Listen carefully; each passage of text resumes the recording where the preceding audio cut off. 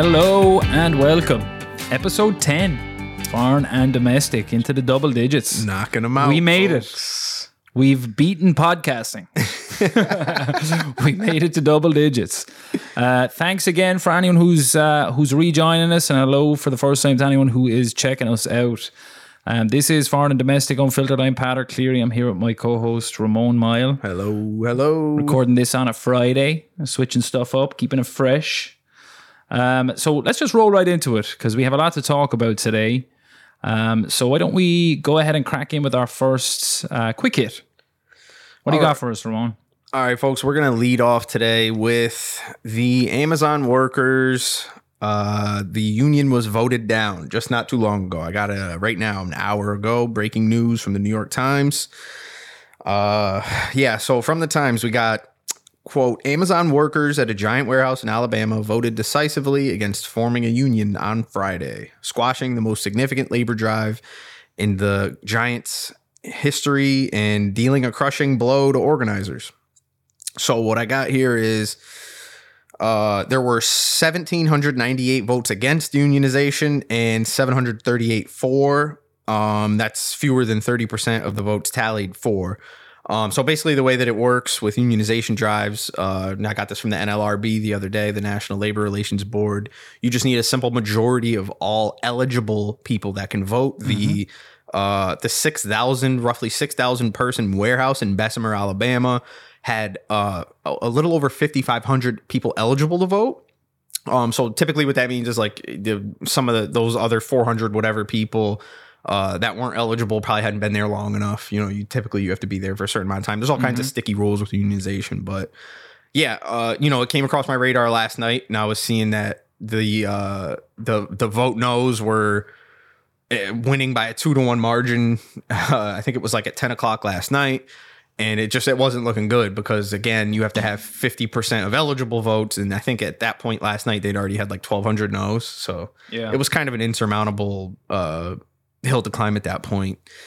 There was that, some shady stuff going on around that too. Absolutely. They had like an illegal Dropbox or something like that where they try to play some confusing interference with people who are going to be voting in this. The Intercept. I don't know if it was Ken Klippenstein on the actual original reporting. I could be wrong, but the Intercept did release some documents the other day that they had internal documents that they got from FedEx, I believe it was, who was setting up the Dropbox for voting, just basically proving that Amazon broke the law by trying to specifically place the box in a place where they were able to put supervisory staff to, intimidate people. It's just, little things, not, in my opinion, something that would ultimately sway the vote. Like you walking up to go cast your ballot to unionize or not, whether your manager or a bunch of managers are standing there isn't going to be it. The real, propagandic push from Amazon, in my opinion, was just, the weeks long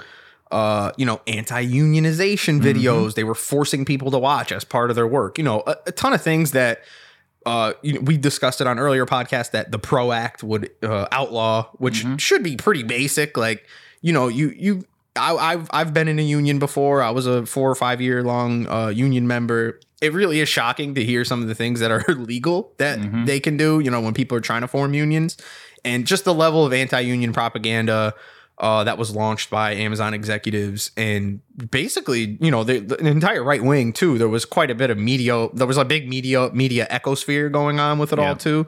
That I wasn't really that surprised that this vote went that way, and I have other reasons too. But yeah, and I think we were talking about it offline. Is there was a big microscope put on this in terms of the labor movement around some employers like Amazon. I know you mentioned to me that Walmart doesn't also have a unionized labor force.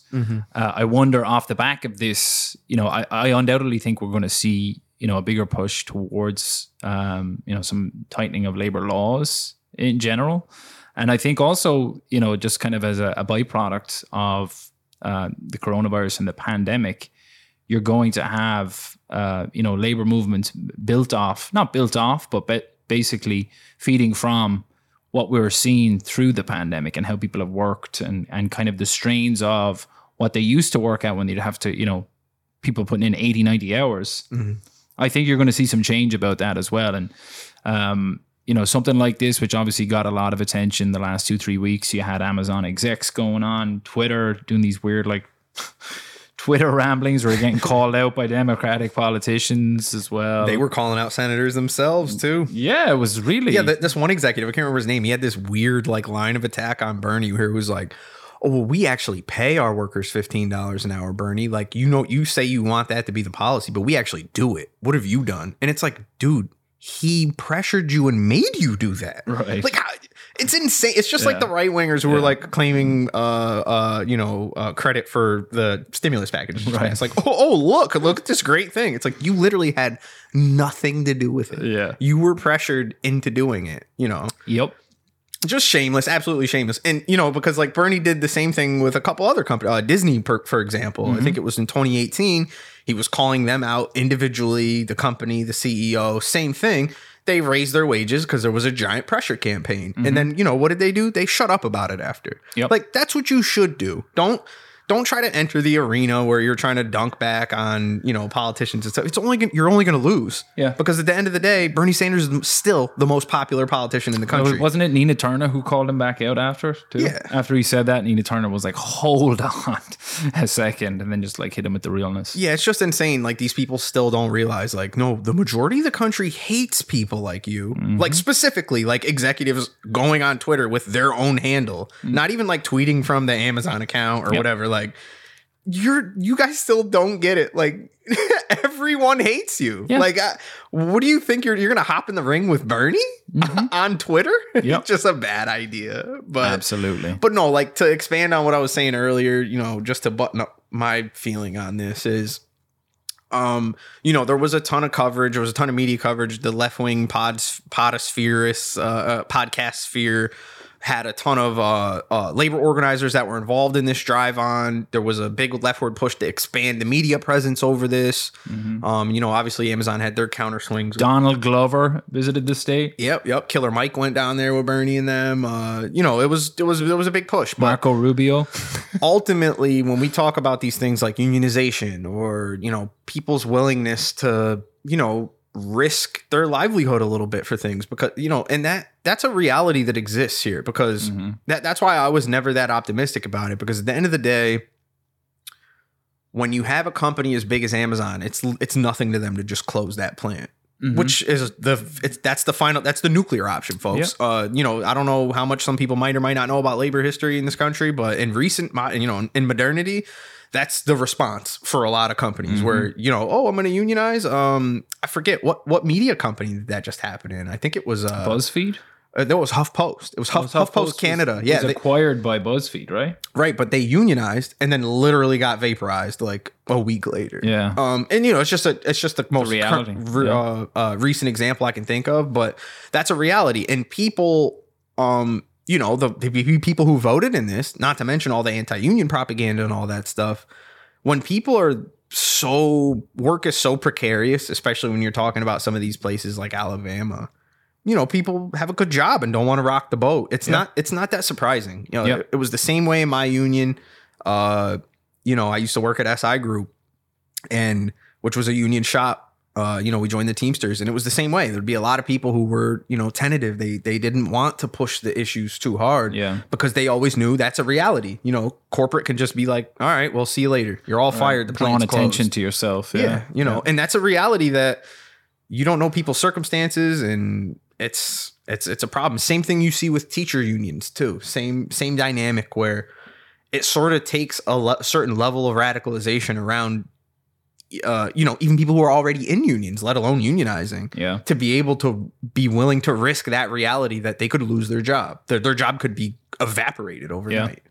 And, it looks like kind of the tactics from Amazon and specifically what you were saying is people were kind of worried about rocking the boat and losing that job in such a precarious market and situation as right now may have paid off for them. But I think you're going to see more runs at this. Oh, absolutely. There's already, I forget the other cities, but there's other unionization drives beginning in other warehouses. So. And I think, no offense to Alabama, but I think, in other areas and other warehouses, you may see a very closer run, election on it or vote on it than what we saw here. But we'll see. So that was the first one. I think it was, we had to touch on it just because it was a fresh news hit, and it was something that kind of dominated at least the labor conversation in the last week or so. So the second quick hit we're going to touch on is recently Joe Biden, was it yesterday or today, teased us a little bit with the budget for 2022. Most notably, one that pops out to us, I think, is he's increased the defense budget by $13 billion. What was the actual number, Ramona? 753 billion is the number he came out for in total for the Pentagon budget. So, I mean, $13 billion more on defense than Trump, as Mark Pocan, the representative in government, said, is not building back better. No. Absolutely not. And I know you've probably gathered it from, the 10 episodes that we're now done on this podcast. If anything, we want to see the defense budget being cut significantly.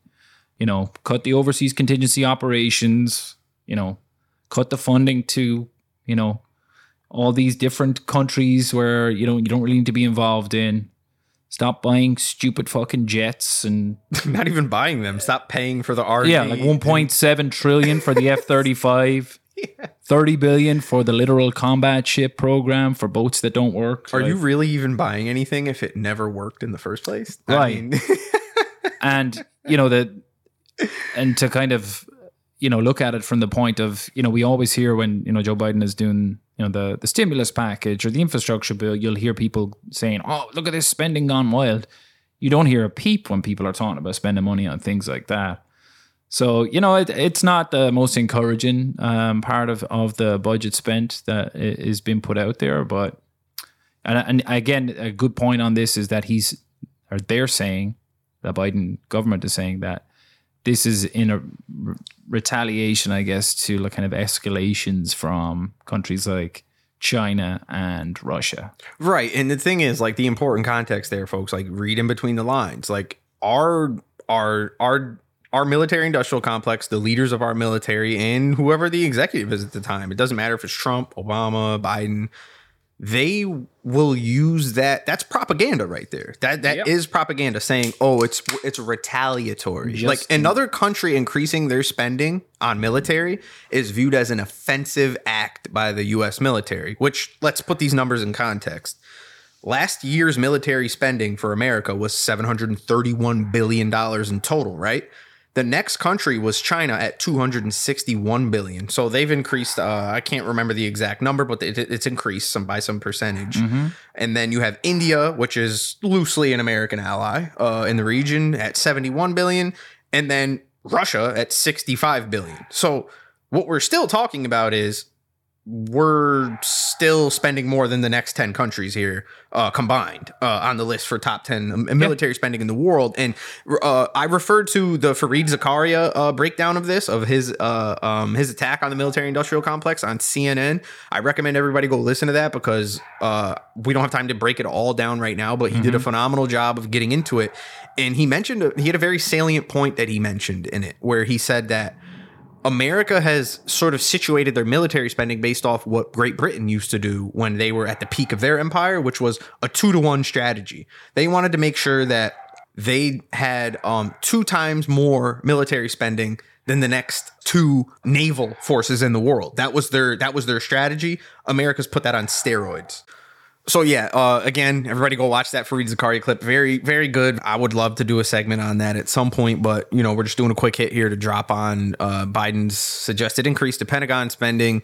And it's, again, this isn't even like, this is just, it's so frustrating to watch this just be the regular, like, in the zeitgeist thing where, whoever the president is, like I said, it doesn't matter. Just as like, oh, yep, our military spending is going to increase again this year, just with regularity. I'm pretty sure for my entire lifetime, I'm 30 years old, it's only gone up. It's never flattened. It's never plateaued. It's never been reduced. Mm-hmm. It's just a continuous escalation. And again, to use their term, escalation, which is ridiculous because it's like we have over 300 military bases around the world, right? I don't really have too much of an issue with the foreign aid because you can flex that. Like there's a bunch of different ways that military aid that's prearranged ahead of time can be flexed in any way. You could give Yemen some of the military aid money that you just have in the general kitty and be like, okay, here's money for like food and medicine because you're technically at part war. of the blockade, yeah. Right? And we won't do that. But my whole point is like I don't have an issue with the aid. It's just for our own quote unquote defense, which when was the last time America was attacked? Like 9/11. And even if that was the case, like, where military spending would have influenced that. No, it still doesn't. It still just, it doesn't make any sense. It doesn't make any sense. No, you have this presence all around the world. You're spending all this money. And again, but then when we come back to us having conversations around, funding universal pre-K or expanding Medicare or any of this shit, it's always, where are you going to get the money? Where are you going to get the money? We just have like $30-40 billion increases to military spending every year habitually. It's an extremely bipartisan thing. Those votes pass with no fucking issue. Right. You have a handful of people like Bernie Sanders and other randos in the Progressive Caucus. And sometimes you get some principled libertarians who just don't like spending, period. Mm-hmm. Like Rand Paul, who will vote against it. But for the most part, these things pass with soaring numbers in our Congress. And what's an important point to make is this is... a significant increase, but it's also on the back of, things where America is supposed to be actually pulling troops out of the Middle East. Like they're supposed to be withdrawing from Afghanistan. They're withdrawing from Iraq. So where is this going to go to? What is it going towards? Like I mentioned, you're spending $1.5 trillion on jets that never took off. Right. Boats that never fucking went anywhere. Like again, we want to talk about misappropriation of funding. It's military spending, right? And the most frustrating thing for me too is like put it in context. Like match this up against, for example, Biden unveiled this infrastructure bill we talked about, right? Mm-hmm. Republicans tore it to pieces. Like, oh, this thing's not infrastructure. This thing's not infrastructure. Okay, we never do that with the defense budget. It's just like this is the number. We're all going to agree on it. Yep. They're not forced to be like, oh, this is what we're spending on. They're never forced to do that. Like they literally don't even have to say like, oh, we're going to reinforce, for example, NATO anti-ballistic systems around Russia, which Russia's surrounded by the way, folks, if you didn't know that, which was a ton of what Obama's military spending went towards. But like, they don't even have to earmark it and say like, oh, it's for this infrastructural thing. It's just like, oh, here's almost $1 trillion that we're just going to spend indiscriminately because the Pentagon isn't accountable to the American people. They don't have to explain anything. We just get to look at the receipts when they're done spending. Yeah. So that's just a giant issue to me. And then not to mention when the Pentagon actually was audited, the intricacy and the just insane sclerotic level at which they spend and don't keep their books straight was so crazy that independent auditors looked into Pentagon spending and literally professionals couldn't even figure out their books the last time the Pentagon was actually audited. Yeah. So, just keep that in perspective. Everyone complains about spending for things for us here at home. But then when it comes to us, funding military contractors to create bombs, planes, reinforcements of infrastructure, military bases, all this kind of shit around the world, no one bats an eye. It's a yes vote. Overwhelming majority in Congress. Yep. Just disgusting. Yeah. And we could do a whole bloody 10 episodes on the military industrial complex. But again, this is just another instance of it that, you don't really, I wasn't optimistic that it was going to change under a Joe Biden presidency. No. It definitely would have changed under a Bernie Sanders presidency. Sure. Because, that's stuff that he constantly talks about. He has a history of voting against those things. That was arguably what he was the biggest threat to was the healthcare industries and the military industrial complex. And Wall Street, yeah. That's why there was a full court press on not allowing him to fucking win. Yeah, and which is, again, it's another mechanism of big money, essentially. It's another symptom. Mm-hmm. All right, so I think that's the first two quick hits. So the last quick hit is something that... it's rather personal to me. I'll try my best to, with this, just kind of explain the facts, the reasons why, and we can get into some speculation as well with this because, there's a lot of things at play. So it's around the 7 days straight now of rioting in Northern Ireland. It also happens to be the anniversary of the Good Friday Agreement, which happened in 1998. Today is the anniversary of that. And for those who don't know, Northern Ireland was partitioned from the Republic of Ireland when Ireland got its independence from the UK. So essentially what that meant was Ireland, the Republic of Ireland, where I'm from, the green, white and orange flag, that it consists of 32 counties. The partition part, which was Northern Ireland, which would remain with Great Britain, that was 1921. And now, just for context too, so me to verify what I understand about what I read about it, that was what the the Irish Civil War was fought over, was the treaty that they, after post World War I, where they were trying to say that, Ireland is an independent country, but it's still in the British Empire, right? That was what the main purpose that the Civil War was fought over. Well, you had free staters who wanted to be free from that, and then you wanted to have people who wanted complete unification. Right. And there's a lot of complexities as this played out throughout the years, but through the 80s and early 90s, it was about a 30-year war that took place in Northern Ireland, which was known as the Troubles. Mm-hmm. And from there, I think you had close to nearly 4,000 people die from that, civilians. I'm not talking about actual military people, some police. And there was magically a peace deal in 1998, the Good Friday Agreement, which was brokered by Senator George Mitchell, who was a Maine Democrat, I believe. But, there's a lot of players involved in it. And the kind of history of Northern Ireland, right? So it's made up of majority unionists, which would be the Conservative Party, which would be, loyal to the Crown, let's say. It's the DUP? Yep, it'd be the DUP. Okay. It would be their leading party. And there's a large minority of nationalists. And nationalists would be people who want to return to the Republic, want to unify the country. Mm-hmm. Irish nationalists don't see themselves as British. There's a clear distinction between the two.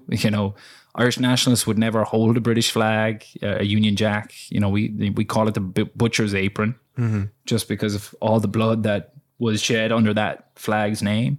So the good Republicans, folks. Yeah. Exactly.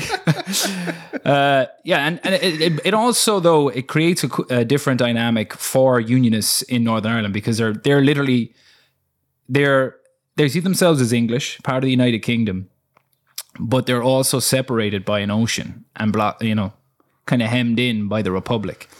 But they're very, very proud people. They have their what's called an Orange March, where they have parade season, where they commemorate, the Battle of the Boyne, William of Orange. I'm not going to get into all, because like I said, there's a lot of history here, 800 plus years. But essentially, the Good Friday Agreement was a miracle that was brought about. Now, you have some people who disagree with it, because from the Good Friday Agreement, what that happened was they took down the border between Southern and the North of Ireland. They allowed Irish Republicans or nationalists to have an Irish passport, see themselves as Irish. They allowed, the Unionists to have a British passport, see themselves as British. There was another number of other things. They let prisoners out, and agreements around it. Essentially, the two main political parties who were involved in it at the time, they both won the Nobel Peace Prize from this. Mm-hmm. Now, where this had a whole generation who've grown up since 1998 who had a relatively peaceful Northern Ireland for the first time in a long, long while. So fast forward to Brexit. And I don't know if anybody, was kind of following, but during Brexit, one of the main sticking points with the negotiation was, you heard it a lot, you call it the hard border, the Northern Ireland, situation within Brexit. And the reason why it was kind of on tenterhooks was because, with Brexit, it obviously is Britain removing themselves from the European Union. Nobody, neither unionists or nationalists, wanted to see a hard border return, because it brings back a lot of heartache, a lot of bloodshed, just bad memories. We knew it was going to, go down that road. Now, with what has happened after Brexit, you have the dynamic now of, they still need to, check, certain ships that come in, make sure that the excise is paid, because you're dealing with a different, setup now economically. And some of the unionists now are saying that, like, okay, we feel abandoned by the United Kingdom. They're been treated differently than the rest of the UK, which is a reality. But it's also, Northern Ireland or Ulster unanimously voted to not leave the European Union for these reasons, right? This was essentially always going to happen, and a lot of people said that. And I think, you look at Boris Johnson and his ambition to rise to be prime minister, and the Tories in general, they were abandoning Northern Ireland by even having Brexit. This was something that they always kind of knew was going to happen. And you see, the EU is not responsible for what's happening right now. That was one of their main negotiation points, was there has to be certain measures in place, and Britain are completely flouting those now, and it's creating this tension. So the culmination of all this is, loyalist paramilitaries, which are your UDA, UVF, Red Hand Commando. They're loyalist groups. They're basically who would be in part of the sectarian violence that has been going on for so many years. They'd be in direct conflict with, like, your IRA. And don't even get me started, there's many factions of Irish Republicans as well. So you have the IRA, you have the PIRA, the CIRA, and they all have different viewpoints on what they see as United Ireland, as well as the means to get there. Like I said, this is a quick hit, but I'm trying to get through it as much as I can here. Parliamentary, folks. Beautiful thing. And like I said, the violence is unfolding at a time where the political sphere over there, like post-Brexit, the Irish sea trade border, the fallout from all that is just, it's heightened and heightened. And, Brexit definitely plays a part with this, but there's also that big disenfranchisement from, people who are fed up, and I'm talking about unionists, people who are fed up, they feel like they've been neglected. But there is a big drug war. The loyalist paramilitary gangs had like a civil war, I want to say it was about 3 or 4 years ago, because they controlled a lot of the drug trade there. And there's rumors that a lot of, kind of the pushback and what's going on right now is because drugs coming in now are getting far more scrutiny. Right. Because the kind of trade border is the Irish Sea and not, Yeah. Things have changed with that. And that's where, from just my shallow understanding of what I've done on the reading for it, obviously you have all the background knowledge on it. It seems like that's one of the main the main players in this violence that you're about to get into from the last week or so. Yep. Is largely due to these gangs, right? Right. Yeah. And actually the PSNI, which is the police force of Northern Ireland, used to be called the RUC, but after the which was the Royal Ulster Constabulary, which was in cahoots with loyalist paramilitaries for years and years and years. There's been a number of investigations where the British Army were in cahoots. There's been just a lot of shitty stuff that, again, I'm not going to get into because it doesn't really pertain to what's happening right now. Long story short, this last 6 or 7 days, you have what I kind of talked about with the disenfranchisement of, the unionists in Northern Ireland. On top of that, there was a funeral of a notable Irish Republican man by the name of Story, where you had top-ranking Irish Republican politicians from Sinn Féin, which would be the leading Republican party there.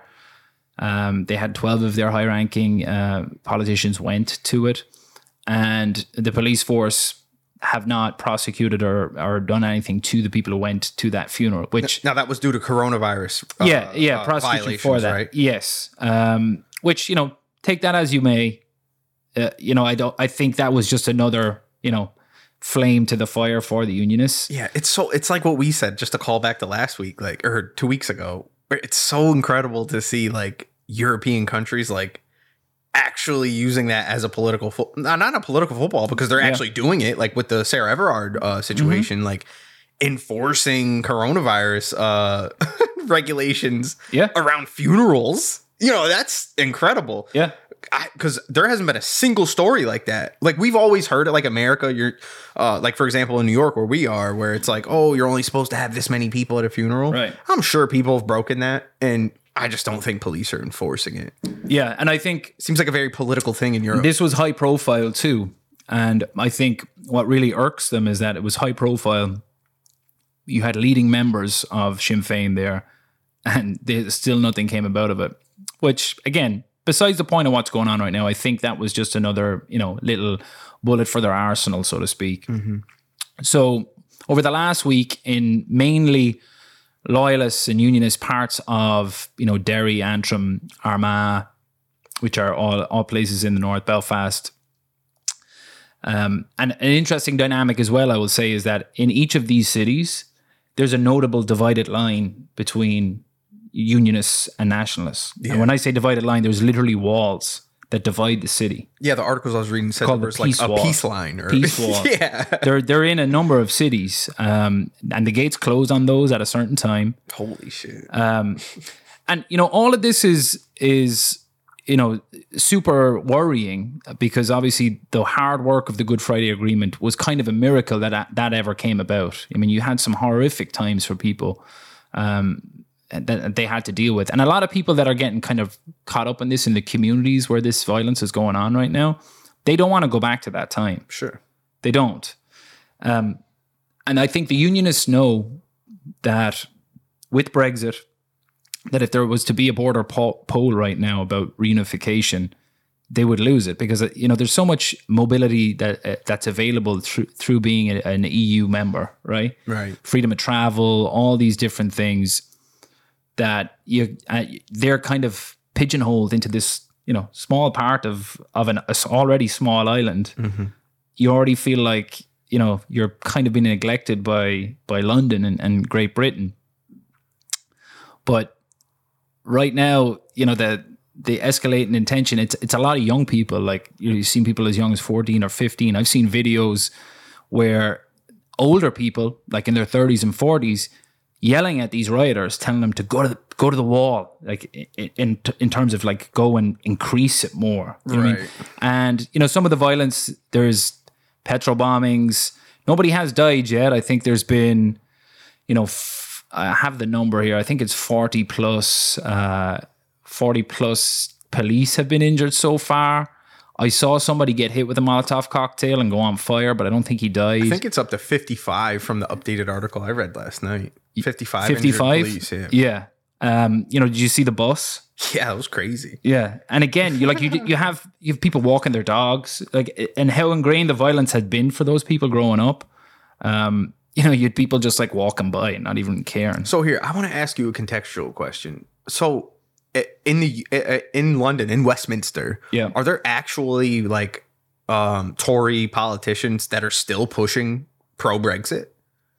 Because I haven't, like, I remember when it first was like an issue, and they were obviously using that as like a political launching pad because there were elections and stuff like that going on. I mean, they've hitched their wagon to it now. So they're still pushing it? Because even Boris sounds pretty muted on it. He doesn't really sound like it's already taken place. It's already Brexit, so they've already hitched their wagon to it. It was his thing. He was the guy who had the campaign on the side of on the bus where the NHS, the National Health Service, could save, X amount of money, which always a lie. Right. That was the most rushed, most important vote that country will ever have to make, that changed people's lives, not only on their island, because I think for the most part, people in Great Britain, meaning, over there, mm-hmm, not in Northern Ireland, they could care less if Northern Ireland was part of Great Britain anymore. Right. I mean, at this point, it doesn't really matter, I feel like, to them. Now, in terms of the island of Ireland unifying, that would be tremendous. Just from a personal standpoint, I'd love to see that happen. And the reality is that, and I talked to you, it's funny because I talked to you a couple of weeks ago and I sent you an article, mm-hmm, about what unification could possibly look like for the island of Ireland and the people in the north. And, the reality of that is, they have a culture up there that is born out of that struggle, right? But I think for a lot of people, it's been peaceful since 1998. There's been, they see themselves as people from the north of Ireland. You know what I mean? There's almost not a camaraderie, because you still have, but you have people, mingling within the Protestant and Catholic neighborhoods. And, I'd say 90% of these people don't go to mass, you know what I mean? Right. But it's all around that. The sectarian violence has been around, you being a Catholic, me being a Protestant, which all seems kind of silly now, because it's, again, tied to what Britain used to be. But I'll say, if the worst things that could happen right now is basically this is undoing all the work that the Good Friday Agreement did. So basically all the miracle work to make that even a possibility is potentially going up in smoke. You have, loyalist paramilitaries could probably increase their movements again, because again, their vested interest is no longer just, being a unionist. It's running guns, it's running drugs. And then you also have, young kids who are involved. Like I said, 14, 15-year-olds. I think a 12-year-old got arrested the other 12-year-old. They're the ones throwing these Molotov cocktails blindly across the walls. Their lives could be changed in terms of the rest of their lives. You get kill somebody, you do whatever. It's just such a precarious situation right now. It'd be interesting to see, the next couple of days, how it kind of plays out, because it took Boris Johnson like 4 or 5 days to even comment on the issue. I saw that. It was really weird. I saw Biden actually, once again playing up his partial Irish roots. It definitely seems like, he made a couple statements like pro-unification and how he was, calling for an end to the violence. And I just it's just interesting to see because like what you said before, the one senator that helped broker the deal in the first place, it'd be interesting to see like what role America takes in this, because it's like, it's Ireland, UK at large. Yeah. It's a top ally of America. Like you would hope to see a little more, I don't want to say pressure, but just attention given to this, rather than like, oh, this fuckery in the Middle East, like things that are actually important. What is it? Like, I think like 20-something% of Ireland's trade is to America. Like it's very, very important trade relationship. Yeah. And I mean, for the Republic of Ireland, where I'm from, obviously we're independent from the UK. Right. And, 90% of people, I believe, in the Republic of Ireland would love to see the unification of the entire island. It would just make it easier honestly, it would make it easier for all parties. And I don't know how it would work in terms of, the unionists that are already there. Maybe let them keep and let anybody who was born, maybe there's some sort of special dispensation for them, that if you want to continue to call yourself a union, you can. You can continue to get your British passport by birthright or whatever. I don't know. I don't have those answers. All I know is Brexit has brought, increased amount of scrutiny to the Good Friday Agreement because of trade and economic factors based off of all this and the border and how things just need to work. You have people who live in the north of Ireland who work in Southern Ireland. If a hard border comes in there, forget about it. You don't want to see the British Army back on the streets. I think they're firing rubber bullets now. And I will say, all the reports I've been reading, it's been mainly loyalist activity. But I think, there's been a lot of community activists in both, communities talking about, this is not the way. The DUP, who are notably they're very religious. Think of like the Tea Party with, added religion into the mix. Like Huckabee or... Yeah, exactly. Just like weird. And they push weird agendas. They're just archaic. Their most notable politician was a man called the Reverend Ian Paisley. Mm-hmm. And he's just a horrific individual. His son, I think, is their second in command too of the DUP. But besides the point, that, like I said, there's a lot of history here. And for those people who are listening in Ireland, you'll be aware of it. But for Americans, you've probably heard of the Troubles or the war that had went on in Northern and Southern Ireland for a while. But this is bringing things back up to the surface. I will say that, Boris Johnson wants to be remembered as this, Churchillian type of leader. He's not going to be remembered for that. What he's going to be remembered for is his buffoonery for bringing the UK as, you know, any sort of dynasty, or not even dynasty, any sort of empire that it was left, meaning that it had Scotland, it had Wales, it had Northern Ireland. Scotland are probably going to have another independence vote within the next 5 to 10 years. Mm-hmm. There's no mistaking that Ireland is going to have Northern Ireland is going to have a border poll. And by all metrics and measurements that I'm seeing, you know, a lot of people are confident that the border poll will show that they want to unify. So I have a quick question. So again, from what I read, like, so Ulster as a province, part of Ulster is within the Republic of Ireland, right? Yeah. So there's 6 counties. So are there, as far as the democratic processes go, can that province vote?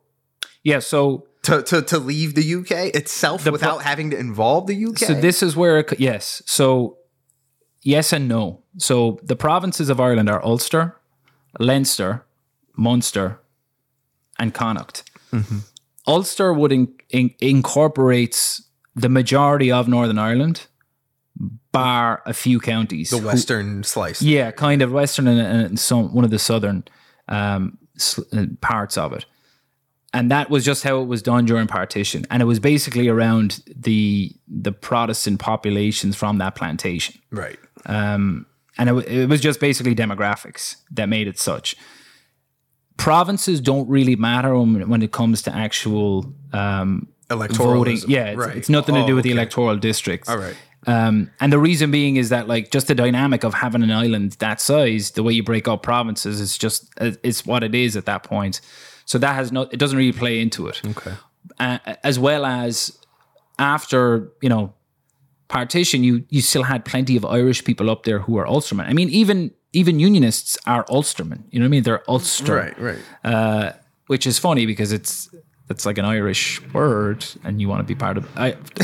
It's just a lot of complexities there that we don't have enough time in the day to get into. But yeah, I mean, it's gonna continue to progress. Hopefully not the violence. There's a lot of ineptitude. They've handled a lot of issues poorly, i.e. the coronavirus. They had issues with the DUP have had issues with, you know, abortion. And, you know, the only ways that Boris Johnson could form a government was to actually, you know, set up a power sharing agreement with members of the DUP, which are like ghouls. And that just shows you how far removed they were from actually being in a position of strength, the Tories. Right. You know, my prediction is that, like I said, the parade season is coming up. Undoubtedly, there's going to be some violence at that, unfortunately, because of this. And parade season there normally is because, you know, orange men, they're called. They wear like this orange sash. They drum and beat themselves through, you know, Catholic neighborhoods, nationalist neighborhoods. And they've gone down fairly peacefully, I would say, over the last, you know, 5-10 years. But this has brought out that same, you know, undertones of sectarian violence that, you know, are not even undertones anymore. They're there.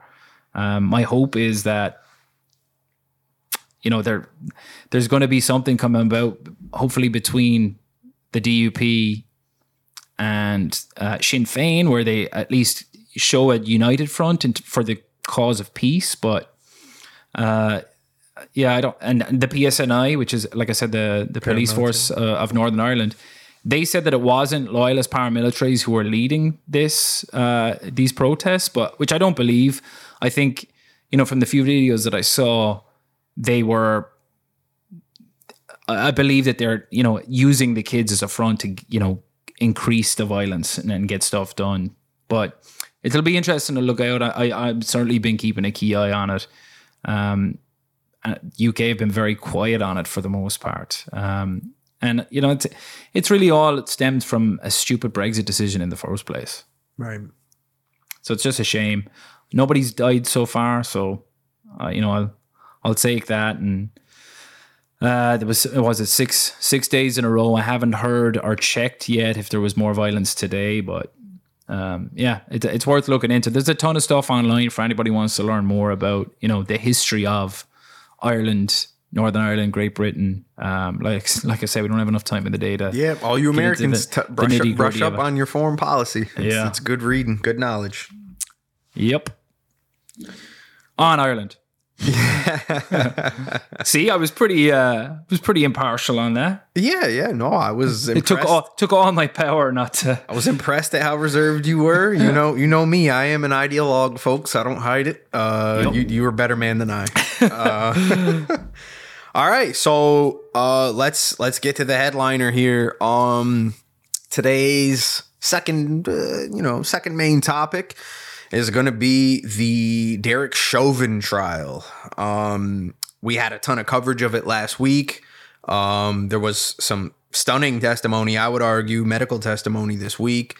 And I don't think there's an actual. It looks like this is going to stretch on a little longer. Yeah, longer than I thought. I thought that this was going to be done like last week when it first started. Like probably like midweek this week. But yeah, I don't know.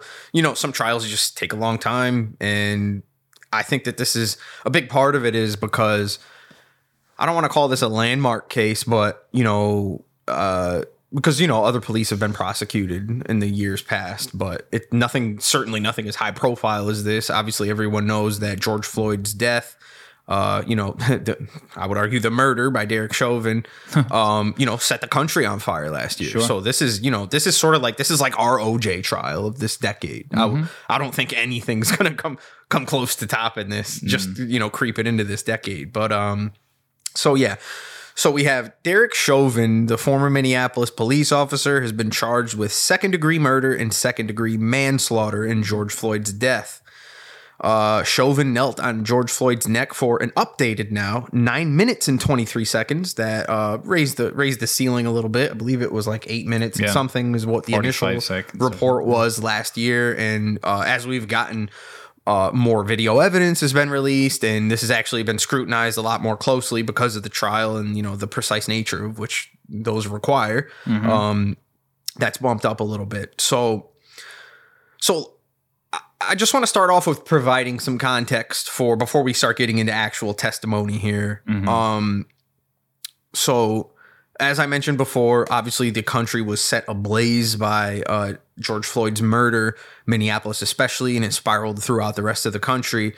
And, me and you talked about this a lot, and this was something that we kind of like always hovered around and talked about because I feel like, that was sort of like the kickoff to there was so much bottled up political angst and, just culmination of it. Yeah. And a lot of confusion too, that I think that, George Floyd's murder was a catalyst for, you know what I mean? Like, even for people who weren't necessarily, in the streets explicitly because of his death, that I think that it certainly served as, it was a spearhead for people where the shaft of the spear was amalgamated from a bunch of different other issues. Wasn't Ahmaud Arbery like right around wasn't it like a 2 weeks or maybe even a week before? Yeah, but I'm saying even in the larger psychological context where, that happened in the summer of 2020, and that was after, a significant number of states and major cities had been locked down for a few months at that point. Yeah. There was a lot of questions still in the air. A ton of people were unemployed. Mm-hmm. There was confusion around what was going to happen. Perfect storm. Yeah, a lot of precariousness, and this was just something that, he was killed. People watched that Minneapolis police department burning on TV.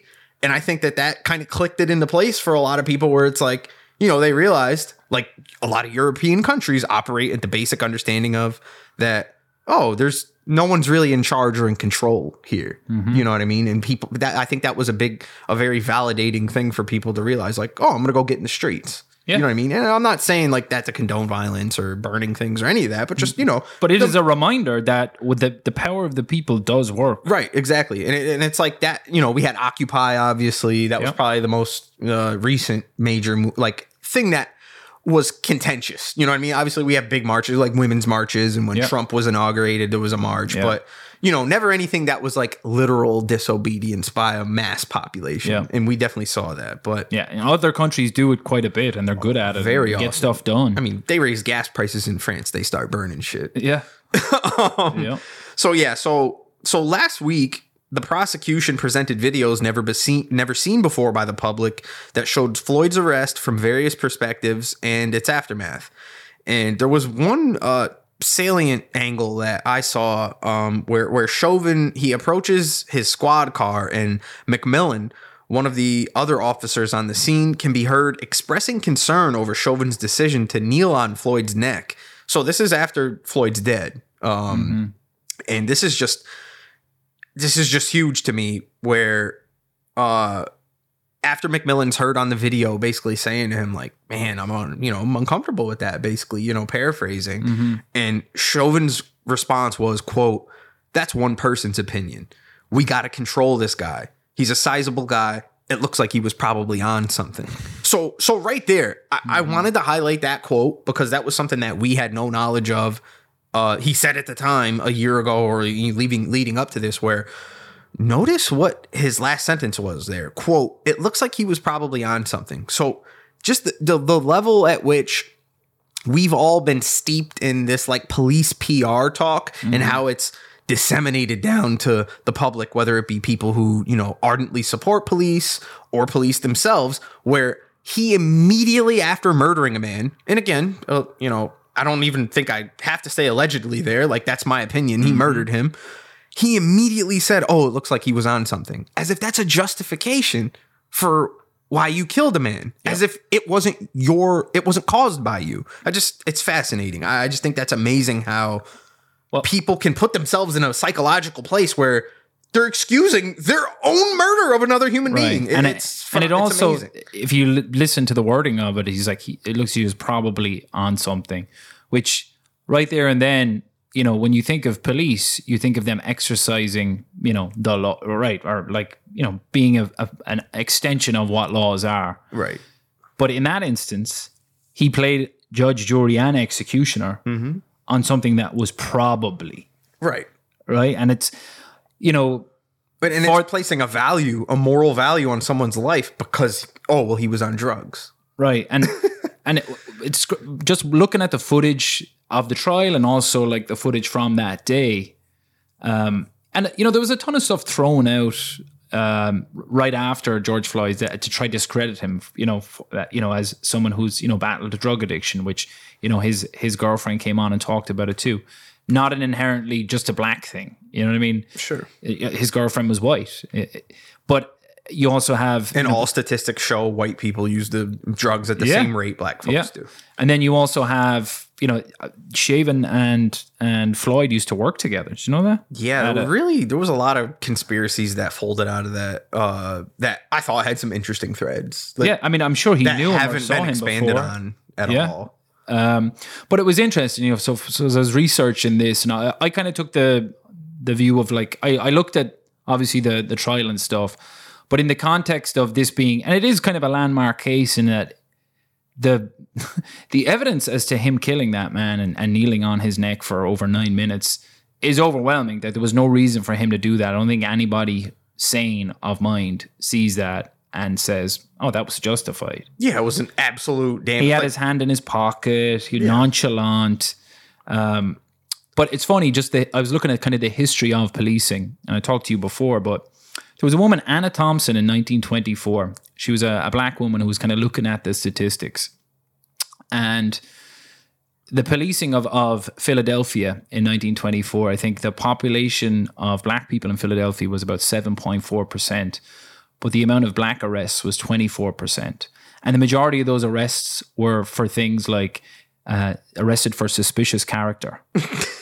You know what I'm saying? So he's saying it looks like he was probably on something. Right. It's like they're looking for something. So, even though that was 1924, how many times, has the police stopped? And they're more likely to stop someone just because of the color. And race definitely played a factor in this.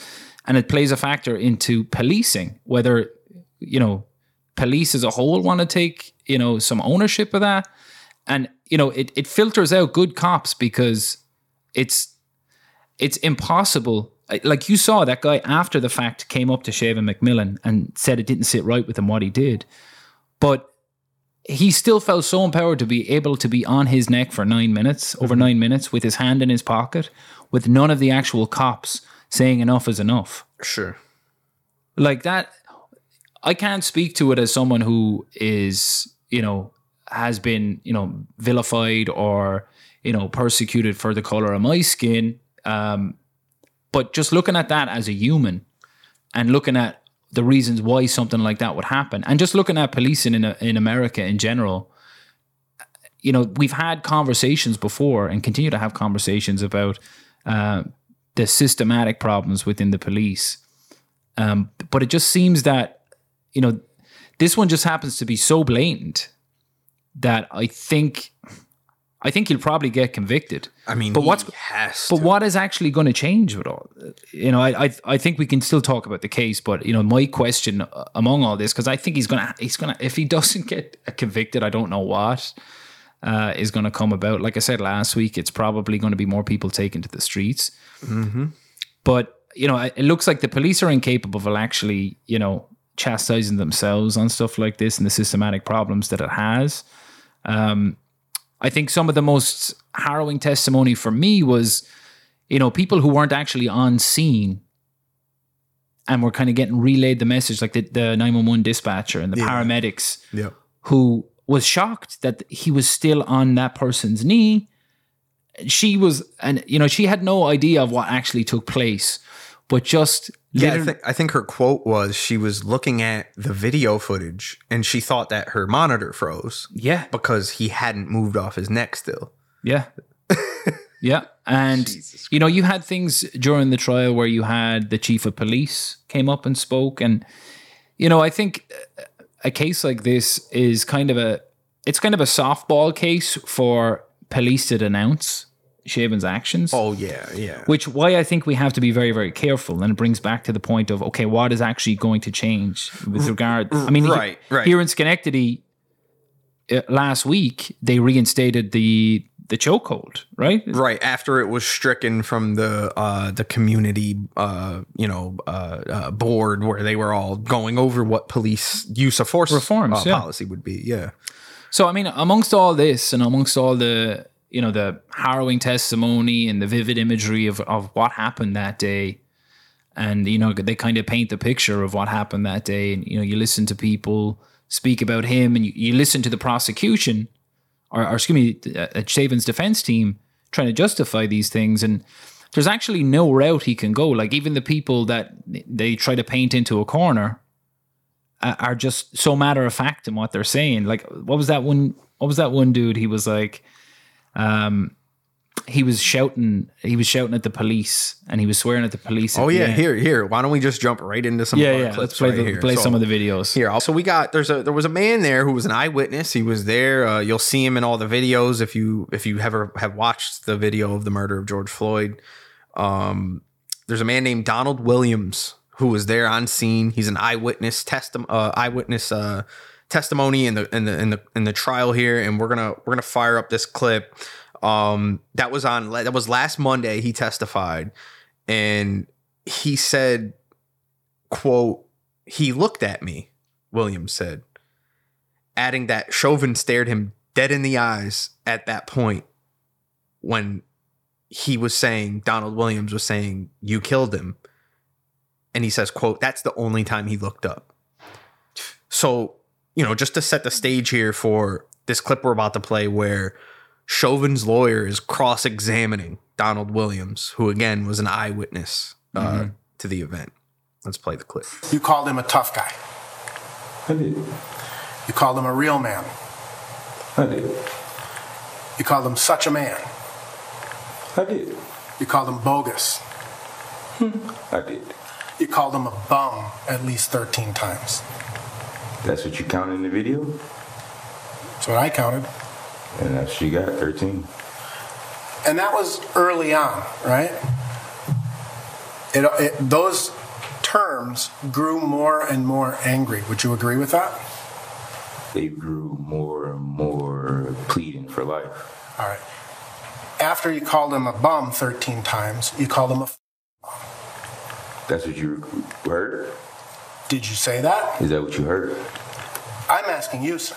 I'm pretty Did sure you I say did. that? You heard that. I'm pretty sure you did. You call him a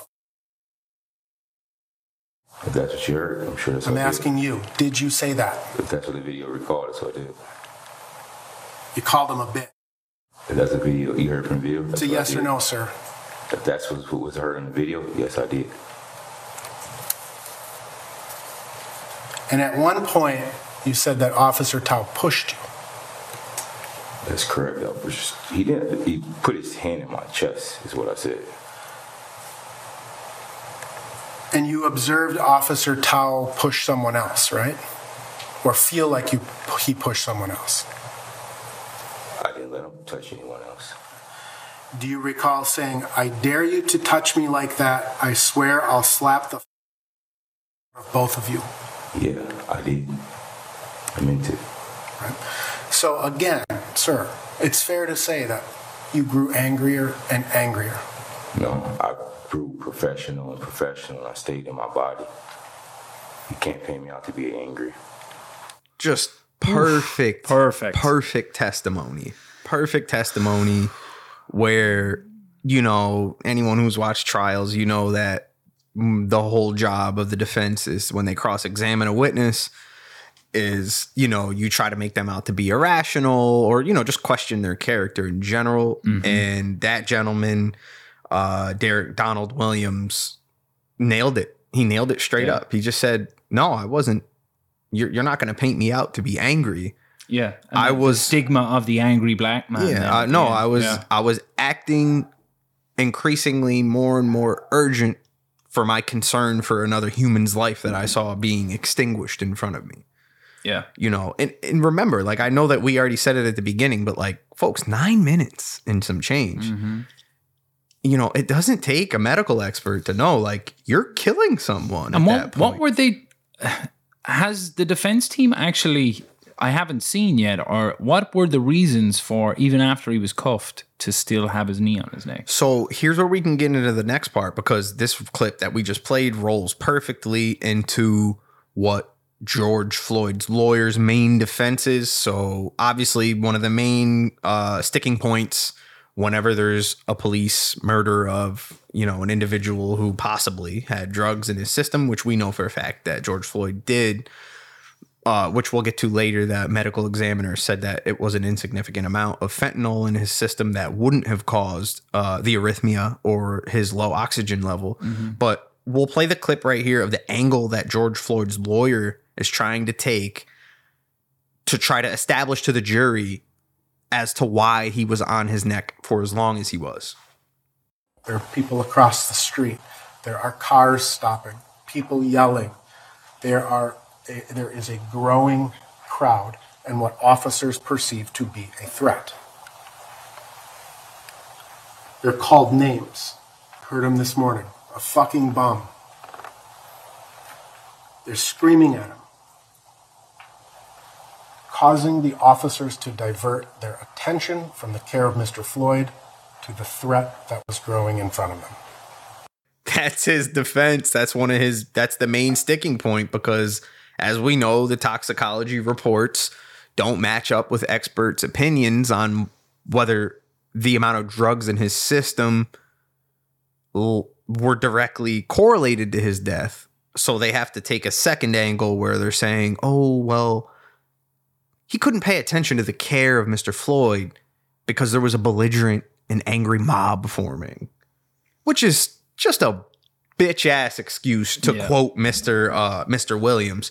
Such a poor excuse that we literally have. And mind you, this isn't unique. This is like a common refrain for when police end up injuring or killing someone and there's bystanders that start recording. This is something that they use in a lot of their laws that they try to pass in a lot of these states, where there's some states who've been attempting to make it illegal to record police officers or enable them to arrest people for, which they already do anyway, even without extenuating laws adding to it, but they'll already arrest people saying that you're interfering with an investigation. Just trying to say, oh, these officers were fearing for their lives because the mob that was forming. But the interesting thing is, we're in a court of law here, right? This is the argument that the lawyer's making. And it's like, well, any common sense person, I would hope the jury is thinking this way, is why was there an angry mob? because they were watching you kill someone. Talk about escalation. Yeah, I mean, you're not, and honestly, Pat, like he said before, I don't envy this guy. Like, you know, I agree. We're a country that has its basis in law. People need to be able to have trials. I mean, I don't really think there was any argument you could make to get out of this murder conviction. Right. But, you know, the guy, that's his best argument he's got. Right. That's the best he's got. I don't know what other angle he could have taken. There really isn't any other angle. Because that's the only thing that's gotten police officers in the past off is he feared for his life. Yeah. Which is an amazing contrast to make, which is like you all have pistols and you're scared. You know, But also drop into the context of all this as well as what they were trying to arrest him for. He's not been arrested for assault and battery, or there's no talk of him having a weapon. He wasn't being belligerent. He wasn't being unruly. He doesn't have. There wasn't people there specifically with Floyd who were coming at the police. There were people angry because of what Chauvin was doing. Right. But it's the same with Eric Garner. They were arresting him for Lucy's, selling Lucy's. Right. Except in this case, Floyd didn't resist arrest. Yeah. He was extremely polite and conciliatory and apologetic. Yeah, but he was Big Floyd. He was like a jolly guy. Getting put onto the ground in the first place, you know, there wasn't any call for it. At the end of the day, regardless of, and you know, I didn't clip it up, but like you mentioned before, all the actual other police that testified as expert witnesses, as you know, one of them was a police lieutenant, one of them was the police detective, the commissioner, a ton. I think there was 4 different cops who testified, and they all said like, no, it was an uncalled for use of force. There was no reason for it. Floyd wasn't resisting arrest. He never did at any point. That's been established now by several other police officers who viewed the tape. Chauvin's own boss. You know, so what are we even talking about here? You know what I mean? Like, I get it. You got to give the due date, you know, the due diligence in court and all this. But like we said before, man, if this doesn't turn out as a guilty plea, anything else but guilty, then I really don't know. And I you know, when we were talking about having this as a topic, I guess that was what kind of compelled me to look at it from, okay, what could happen with this? I mean, you saw, you know, demonstrations after, you know, what happened in 2015. I forget who was shot. Excuse me for that. But then was it Trayvon Martin? Trayvon Martin, perhaps. I know in 2017 it was the kid in Chicago. What was his name? Aubrey, right? No, Aubrey was the one in Atlanta. Oh, Tamir Rice. Tamir Rice was in Cleveland. But I mean, just the fact that we're listing off. Yeah. And the majority of these, the police got off.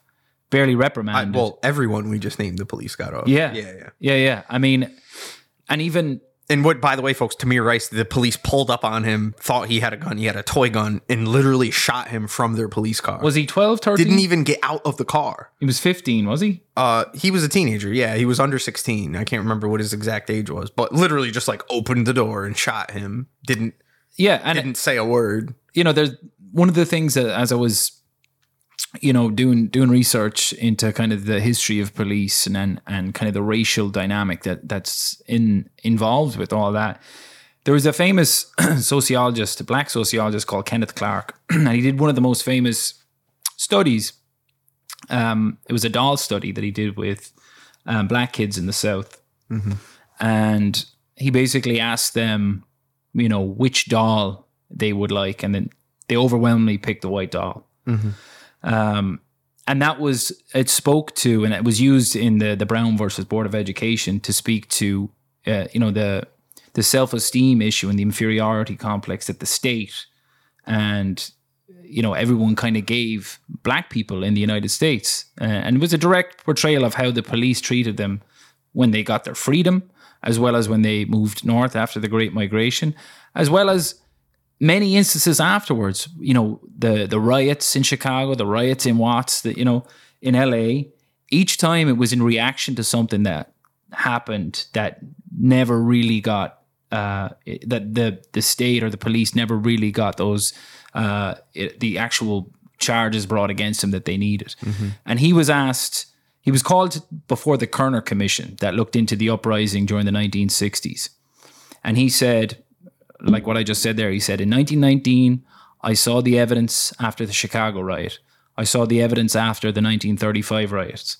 I saw the evidence after the 1943 riot in Harlem, after the Watts riot in 1965. And what he said is it's kind of like an Alice in Wonderland.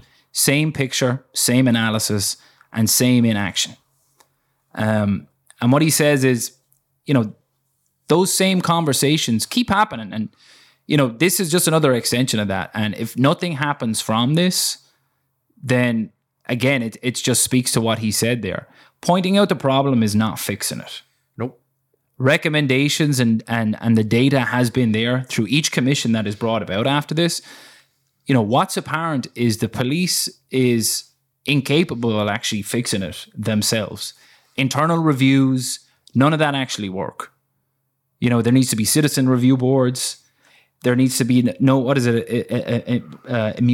What is it? It's called? Qualified immunity. Qualified immunity. Yep. You know, they operate as a big gang. And I'm talking about, my father was a policeman in Ireland. I have a ton of friends who are cops. It's a thankless job 95% of the time. But what I will say is that, you know, they protect each other. You know, both good cops and bad cops for the most part.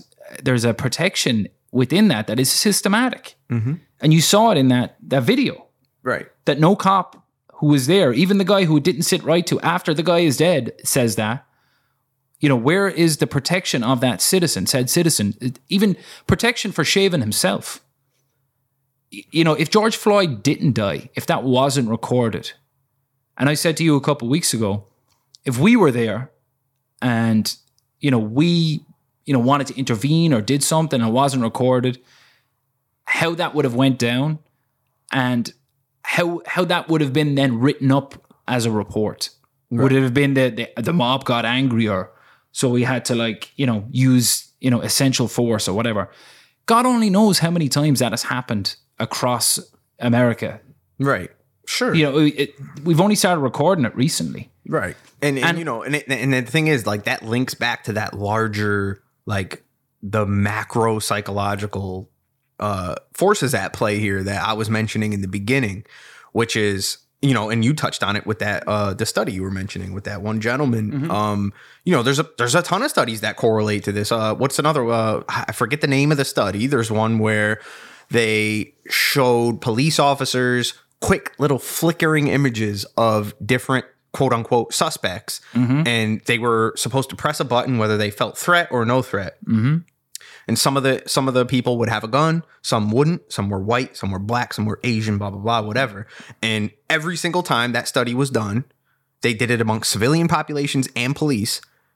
It proved the implicit bias that it's pretty much the same across the board from people who are police and aren't police, that when they see darker skinned people, mm-hmm. they're more, they tend to press the threat button before their mind can even conceptualize that there's a weapon or not. Yeah. And these psychological factors play out all across, you know, all sectors of society, not even just policing, but, you know, it really brings into question, like, what you're saying, you know, saying like, oh, you know, people put themselves in that position, like, oh, what would I have done if I was one of those eyewitnesses? You know what I mean? And that's the thing, in my opinion. Like, sure, it's horrifying that this man was murdered and you saw the fallout that happened from it. A countrywide, worldwide movement around this. But it really brings into question, like, how effective, or what is the point of these systems that we create if it's not to protect life? Like, that is supposed to be the main prerogative of what law enforcement is on the ground, like in the streets. That's mm-hmm. that's their modus operandi. It's supposed to be the number one function. If you were to program a robot, like line one would be protect human life, right? Mm-hmm.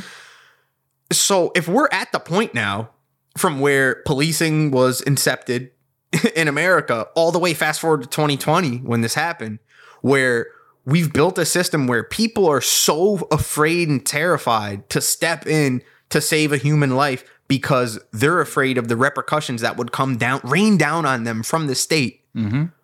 What are we doing? These larger questions are are so important in all of this. And I understand it. Like, police reform definitely needs to happen. You know, qualified immunities, that's the big fish here we all want to fry, right? And we're all kind of playing around these issues like, oh, what chokehold should be allowed and which one shouldn't, and how much force and whatever.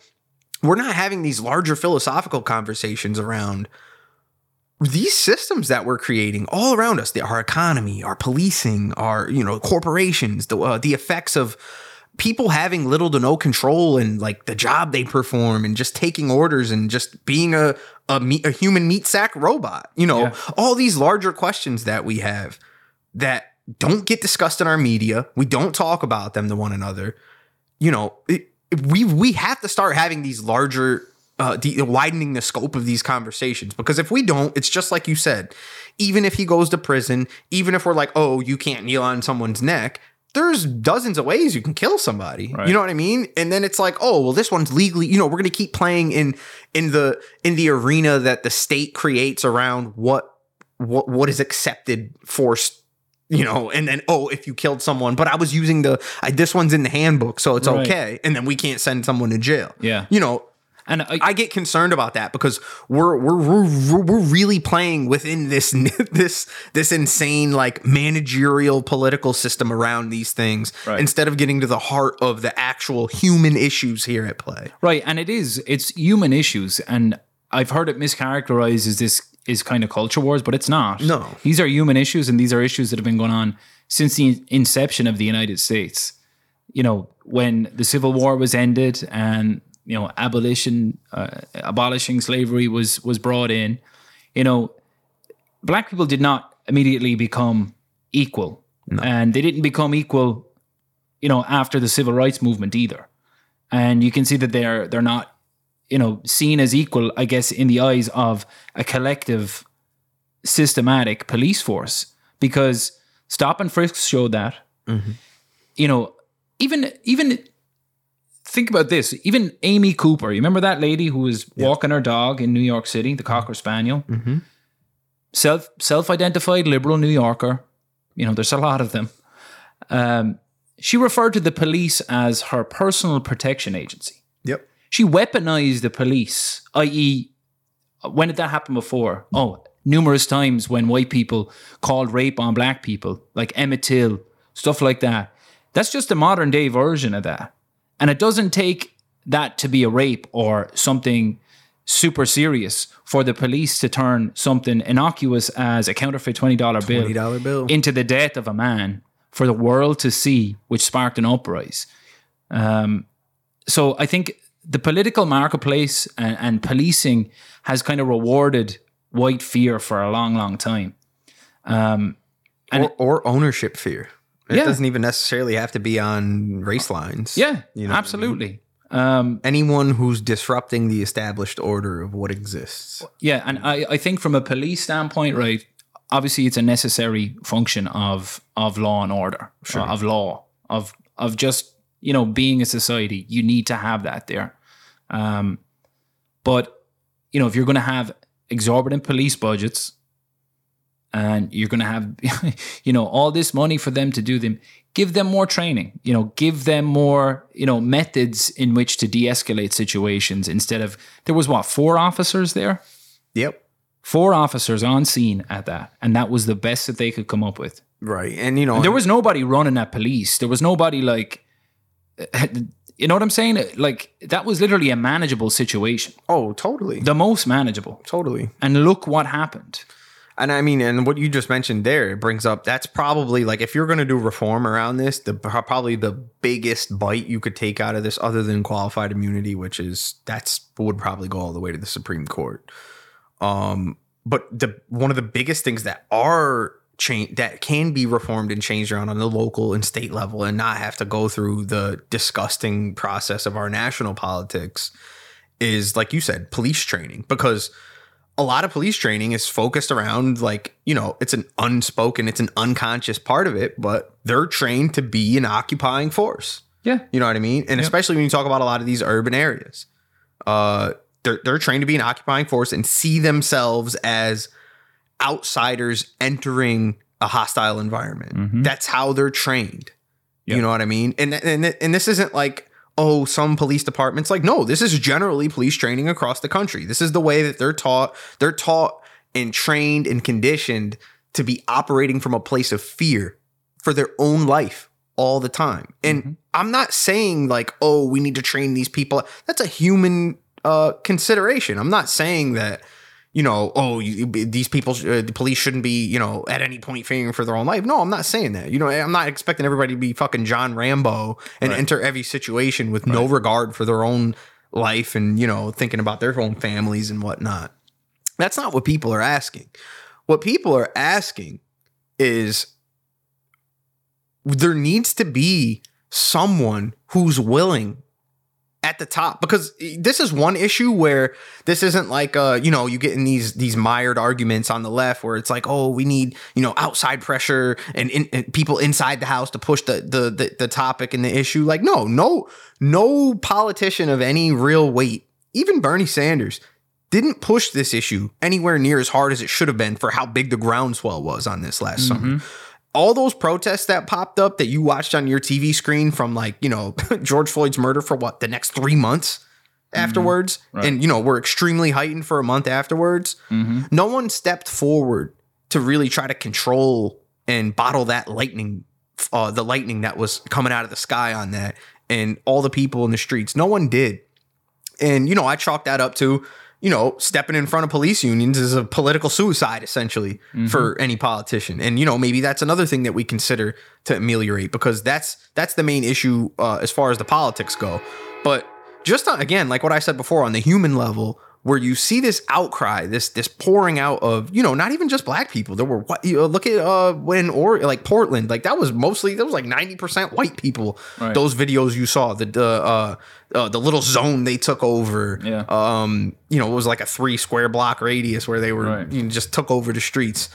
You know, this is something that we had a moment last year where, and I'm not glorifying the violence that came out of it, but we had a moment, America, last year where we all collectively understood, at least I would argue the majority of young people in this country did, because this was clearly a demographically divided issue. A lot of older folks did not like that shit. But there were a lot of younger people in this country realizing that, no, like, if this system is clearly just its main function, what we see, all these videos we see, this news coverage, where you're sure there's police who do good things, they save people's lives, they do all this other good stuff, sure. But when we see state-sanctioned violence just extinguishing life from people over $20, and all, you know, and all these other litany of just bullshit reasons, people getting beat down, you know, getting their property taken from them, all these things, you know, nobody wants to live in that. That's not a system that's designed for. Government is supposed to be designed, and it's the whole point of it, when we all agreed at some point in human history to form civilizations and pay taxes and build systems and do all of these things, we agreed it was supposed to be for the betterment of life. When we have systems, and there's many of them, policing isn't the only issue, but when we have systems that clearly are dysfunctional and are not serving the people in the communities in which they're employed, you know, yeah, you're going to see that. You're going to see that little psychological slip from, you know, the obedience of what law is concepted as currently, and people diverging from that and trying to take action to change things. And when nothing happens at the top and no one steps forward, and everyone wanted to blame Black Lives Matter or the people who were out in the streets peacefully protesting, you know, I was one of them. You were out there with me, Patter. You know, we were out there in the streets. People trying to blame us because we're trying to make our voice heard and, you know, put some fear in the state. Like, you need to change this shit. We're out here, man. We're not going to accept it anymore. And when none of the people who we elected to represent us step in to fill that void that we can't fill, because at the end of the day, all these mayors, these governors, again, they're held hostage by the fact that their police unions in their cities and their states are immensely powerful political machines. When they aren't able to step in, again, we have these systematic breakdowns where you have a population that's clearly crying out for change and seeing an issue with a system that we've built, and you don't see any change coming around it. What do people think is going to happen? That was probably the most common refrain that I said last summer. What other outcome could anyone arranging this chessboard see happening? You're going to see violence. You're going to see people burning shit. You're going to see people fighting with police. Yep. If nothing changes, it's going to happen again, folks. Yep. It's not going to stop. And sure, you might get some amelioration to the system around economics. And again, I think that we were in a unique circumstance last year where, like I said, there was an insane amount of joblessness.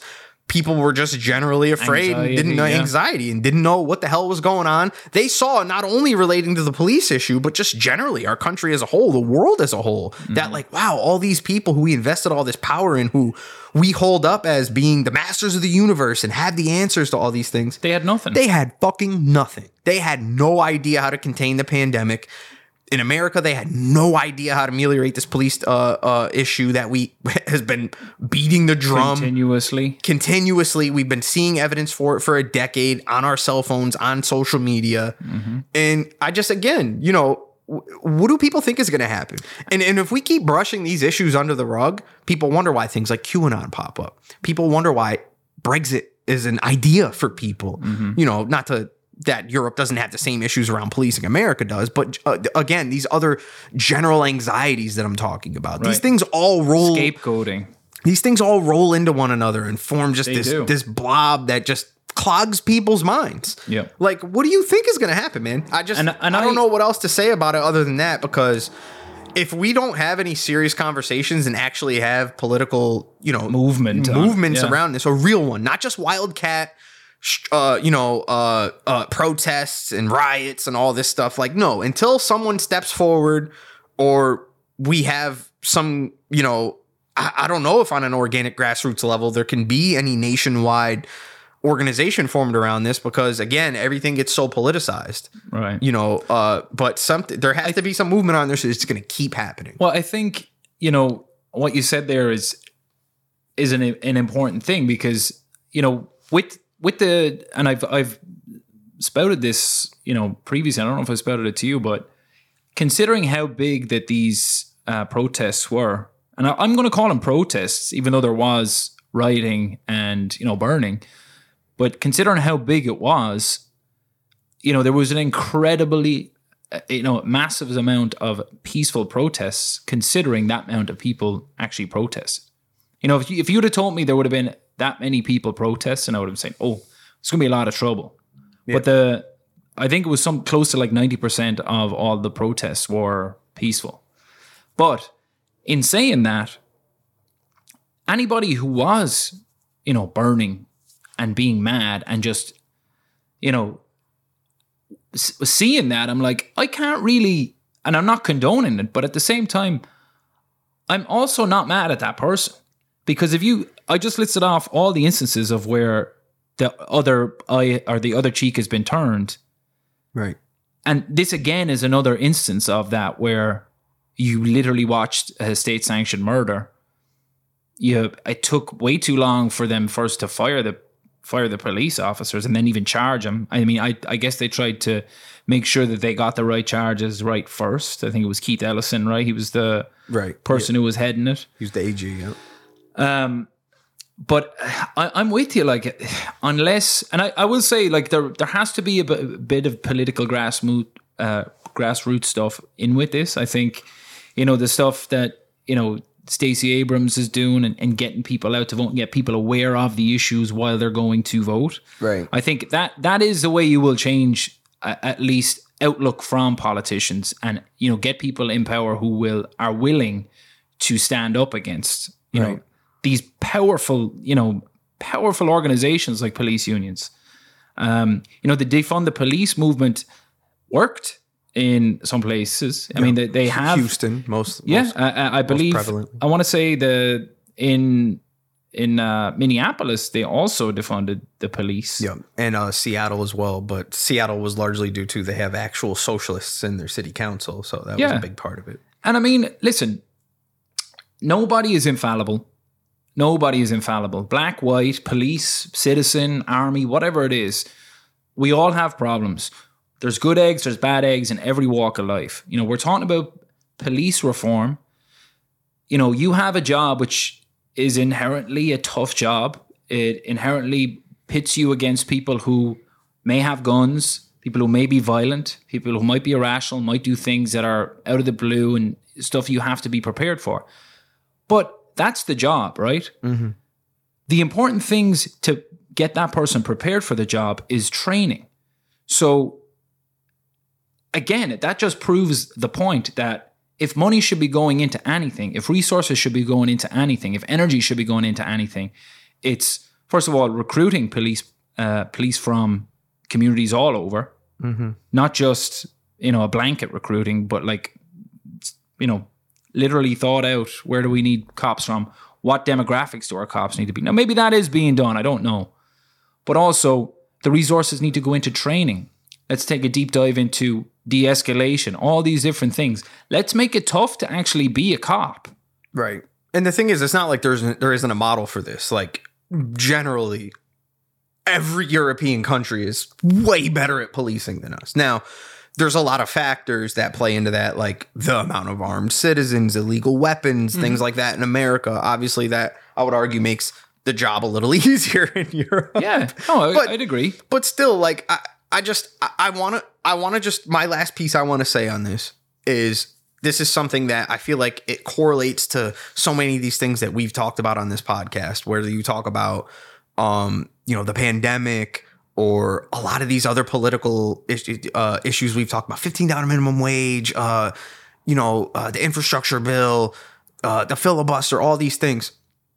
We have to, in our political discourse, we have to leave behind, and this is my opinion, I think that this is, something that can be effective, because this is the way that I try to look at things. I try to look at things on a macro level. What work needs to be done and what is happening in the discourse. Now, in relation to the George Floyd protests and riots, exactly what I thought was going to happen is what happened. I was saying it the first night that I was watching that police department burn in Minneapolis.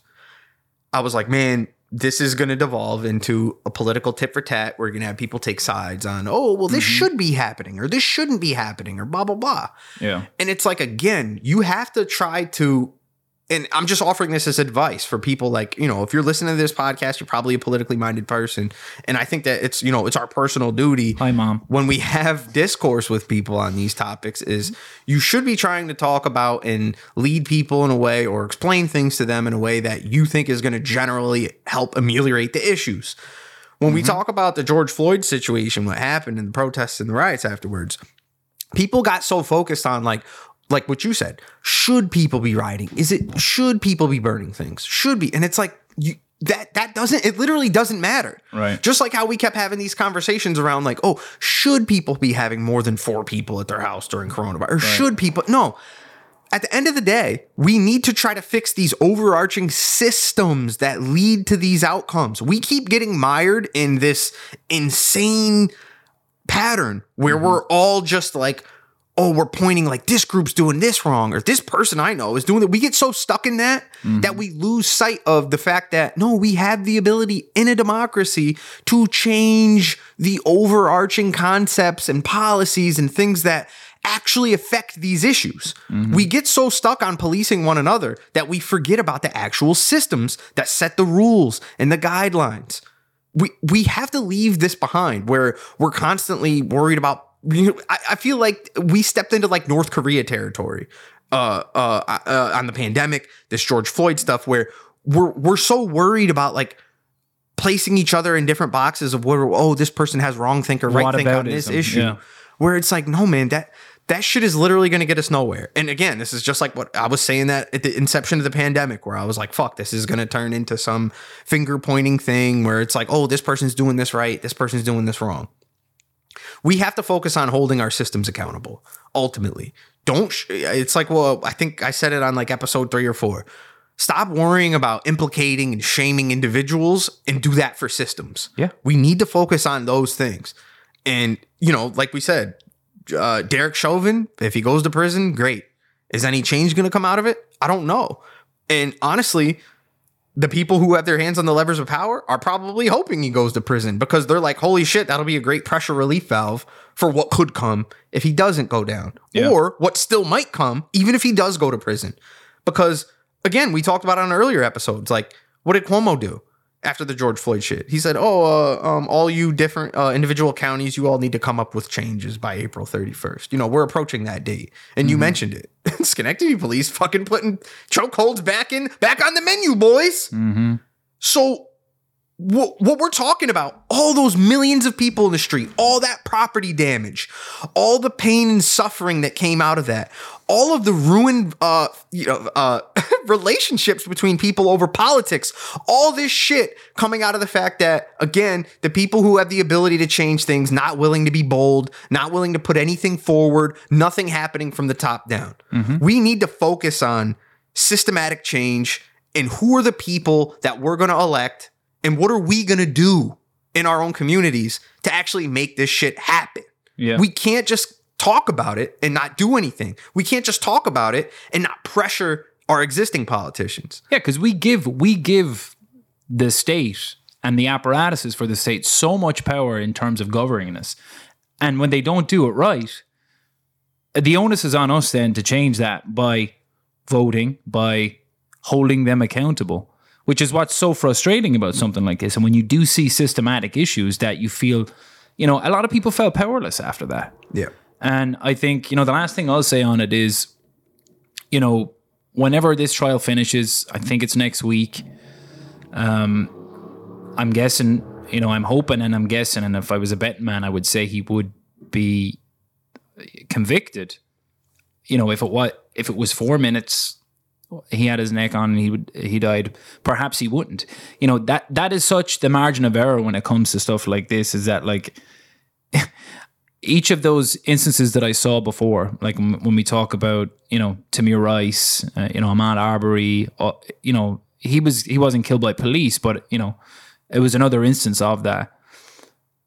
I wasn't confident that a policeman was going to get charged and put away. No, yeah. It's I mean? like the common refrain. It's just like, oh, well, he's going to get off. Yeah. Because it happens so often. Right.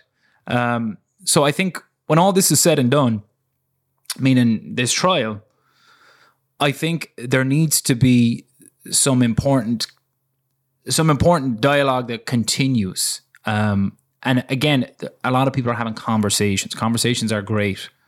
But as I mentioned, the conversations have been going on a long, long time. The dialogue needs to be around change, around budget, but around, where do our resources go? What ongoing training needs to take place? How often are the police meeting with the community leaders? How long are they meeting with the community? Is there community policemen in each of these areas? Are there police people from these communities? Those are the type of things that will bring about systematic change. What tools can we create, or what mechanisms can we remove to hold people accountable that kill people? Yeah. Whether they're authorized to use force by the state or not. Right. What's the difference? Because at the end of the day, it's a job. We're talking about second-degree murder and a manslaughter charge. If I put my knee on your neck outside of your house right now and killed you, guaranteed I'm going to prison. Right. It's not a fucking question. Right. You know what I mean? Right. And again, it goes back to these philosophical-based questions. What fucking difference is it if someone has a badge or not? What difference is it if someone's a governor or not? If he sexually harasses 10 women, in a workplace, that he shouldn't at least lose his job. He's a person and a citizen in this country. Exactly. Yeah. What difference is it? You know what I mean? And, I'll take it to the highest level. What difference is it that a president of a country just drops bombs indiscriminately and, I killed some civilians. Yeah. You know what I mean? Like, these are the mindsets that we have to peel back all of the kayfabe and bullshit structures we've built around these things, and people need to return back to, something that's been left far behind. I don't know when, I can't put a time on it, but, when the actual height of human intelligence and philosophical thought was based around, centered around the concept of protecting human life. I don't know where we left that behind, but, we're in an insane place with it. And it's like what I said before when what we said before about like the Sarah Everard case and what I hoped was going to happen out of that summer with George Floyd, like that there could be some healing process out of this. But, honestly, there's so many factors where people are just tortured and in pain and don't want to care about anyone else. I mean, I think that's very obvious in America, especially. Obviously, it's an issue around the world, but, I don't know, man. Like we really have to. I don't know what it's going to take. I don't know if there's any like one event or anything that can happen. And certainly like, you know, what you said around gun reform, like if a bunch of little white kids in kindergarten at Sandy Hook getting murdered wasn't going to do it, will anything? Probably not. If a guy getting strangled by someone's knee for 9 minutes on video that we all witnessed doesn't bring change, will anything? Right. I don't know. I don't know. And that speaks to that deeper question, which is, you know, is the human condition too far gone? Is this project of civilization too big and out of control, where we've given too much power to people, where we no longer have the ability to actually affect change anymore? I don't know. Well, I think if you look at the examples of good police and you look at the examples of good police departments, not just in America, but around the world, I think there's points to be taken from all of those. And I certainly think America's relationship, you know, with guns is not necessarily the heart of the problem, but it's a contributing factor. Certainly. I'd imagine that when you're a cop, and I'm speculating here, but imagine when you're a cop, you get quite a bit of firearms training about when to use it, when to use all this. I mean, for God's sakes, you know, the body cam stuff that should feel like a protectionary thing for the policeman. Right. Not necessarily the person that they're trying to be arresting or in coming in contact with. So, I mean, there's things that can be done, but what I want to see happen from all this is I want to see less resistance from police and police unions. Like, the best way to reform it really is if, you know, police themselves, and I'm not saying police themselves, but police people in the system itself starts actually pointing out when something is wrong. And obviously, qualified immunity, getting rid of that will go a long way to that. But, you know, these strong police unions who, you know, I just have glimpses of the New York police union head like screaming on the steps. Do you remember that? Oh, yeah. Right around that? Like he'd been somehow put out. You know, the size of the New York Police Department. The NYPD was jokingly threatening Bill de Blasio's daughter last summer. Okay? Like we're teetering on a level here, like to the point where, you know, like I have a lot of libertarian friends that I have sympathy for when they talk about like Second Amendment stuff in that regard. You know, we chatted about it, living through that last summer and seeing like, you know, same thing I was saying. Like, it wasn't just my realization. We watched the whole country realize it. Like, oh, no one's in control. Nobody. No one's in control. Nobody. Because I mean, even January 6th, nobody's in control. We all forget, like, Americans, for the amount of hardship that we go through, for the amount of bullshit our government puts us through, illegal wars, sapping our resources to go and fucking do all this bullshit in our name around the world, murdering people, extorting countries and leaders, taking away their sovereignty.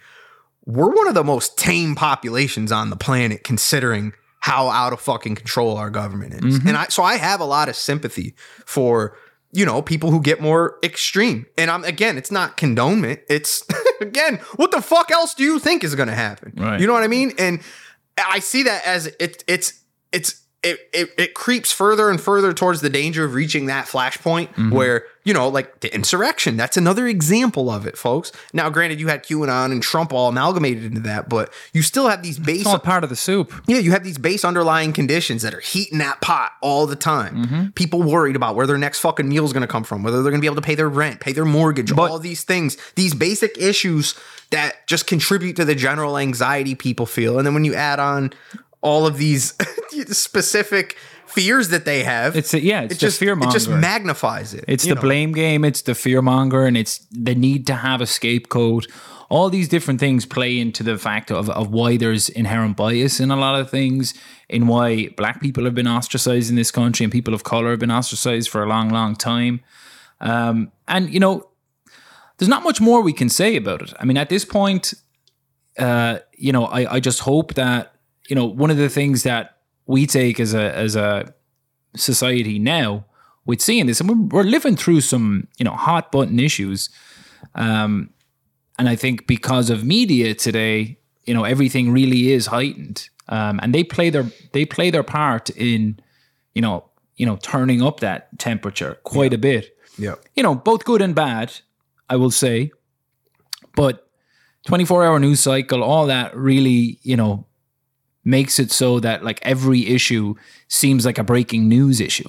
But the reality is there should only be about 3 or 4 breaking news issues a week. You know what I'm saying? Like, yeah, we're going to have general things that are going to pop up that are going to be newsworthy. And when I mean newsworthy is that you should be reading it in the paper or seeing it on a report, not as something that requires like 15, 20 minutes, an article after article after article. When we talk about freedom and the ability to live and be who you want, that doesn't mean that you live in a neighborhood where the police drive up and down your neighborhood, way more than the other neighborhood. Right. You know what I'm saying? That's part of things that have been in play for 100 plus years. Mm-hmm. And that's not something that can just change overnight. That has to change by the systems that are built up around that as extensions of the state. But yeah, we try to mash that out as best we could, but there's a lot more to talk about, and hopefully, anyone who's listening to this, you're on the same page as us in terms of this person should be guilty, but also in terms of this shit ain't right. It wasn't right when we saw it with Eric Garner. It's not right when we see it with George Floyd. It's not right when we see it with Ahmaud Arbery. It's not so many people of color, persons of color, who, are dying at the hands of people who see them differently just because. And, hopefully, I don't know. There's not more I can say about it. It pains me because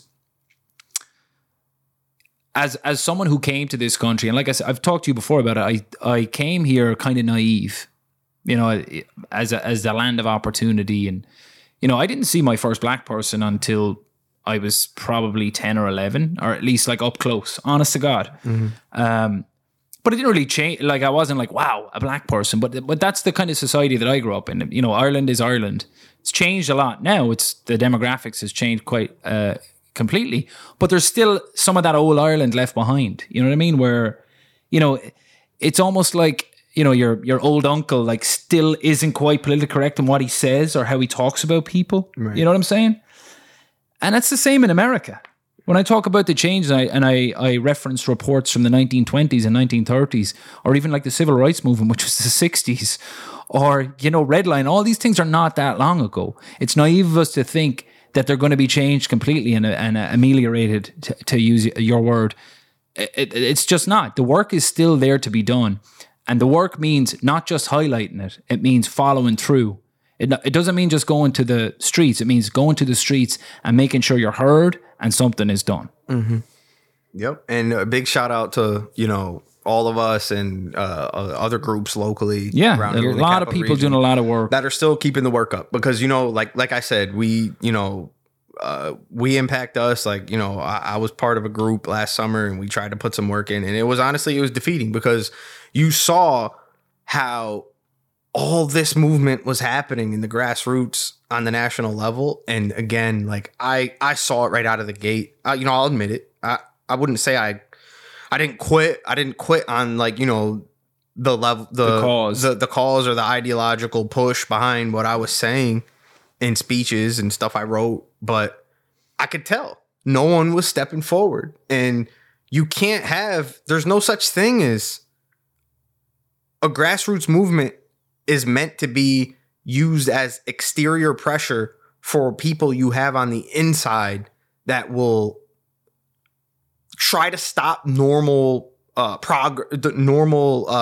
procedure of things threatening with what the demands of are the exterior. Mm-hmm. And that never happened. It just never happened. We just kept plugging along because, coronavirus, that was, it swept it right back under the rug. The election came up. And I don't know. We'll see where it goes, folks. But I think that, a guilty verdict here it'll certainly help. And, God help Minneapolis if this man doesn't go to prison. I mean, it won't be just Minneapolis. No. So thanks for joining us on our double-digit episode. We'll be back next week. More topics, more quick hits. Anything else you want to say, Ramon? No. Thanks for listening. We are going to play out with Little Babies, The Bigger Picture for the Spotify listeners. This is going to be a new format I wanted to mention. Folks, if you can get on Spotify, we're going to be playing some music at the end of episode, something that pertains to the episode subject matter. I'll be chopping up a couple different versions of it for the folks who don't switch over. He's our sound man. But yeah, hey, get on Spotify. You know, a little plug. Maybe they want to endorse. I don't know. Maybe they want to sponsor us. Let's do it. But yeah, thanks again. Thanks for listening. Have a good weekend. See you. Protest and growing national outcries continue over the death of George Floyd. Last night, people protesting in Minneapolis escalated as demonstrators were lashed by tear gas and rubber bullets. The main message here is that they want to see those officers involved. They want to see those officers arrested. Trade my 4x4 for a GC3, ain't no more free little Steve. I gave him chance again, I even told him please. I find it crazy the police will shoot you and know that you dead but still tell you to freeze. Fucked up, I seen what I seen. I guess that mean hold him down if he say he can't breathe. It's too many mothers just grieving, they killing us for no reason. Been going on for too long to get even. Throw us in cages like dogs and hyenas. I went to court and they sent me to prison. My mama was crushed when they said I can't leave. First I was drunk, then I sobered up quick when I heard all that time that they gave to Talib. He got a life sentence plus. We just some products of our environment. How the fuck they gon' blame us?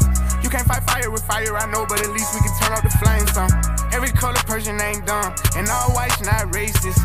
I be judging by the mind and heart, I ain't really in the face. Fuck up the way that we living is not getting better, you gotta know how to survive. Crazy, I had to tell all of my loved ones to carry a gun when they going outside. Stay in the mirror whenever you drive, overprotective, go crazy for mine. You gotta pay attention to the sign, seem like the blind following the blind. Thinking about everything that's going on, I boost security up in my home. I'm with my kind of, they right or they wrong. I call him now, he'll pick up the phone and it's 5 in the morning, he waking up on it. Tell him wherever I'm at, then they coming. I see blue lights, I get scared and start running. That shit be crazy, they supposed to protect us. Swords and handcuffs and arrest us. Why they go home at night, that shit messed up. Knowing we needed help, they neglect us. One of them who gon' make them respect us. I can see in your eye that you fed up. Fuck around, got my shot, I won't let up. They know that we a problem together. They know that we can storm anywhere. It's bigger than black and white.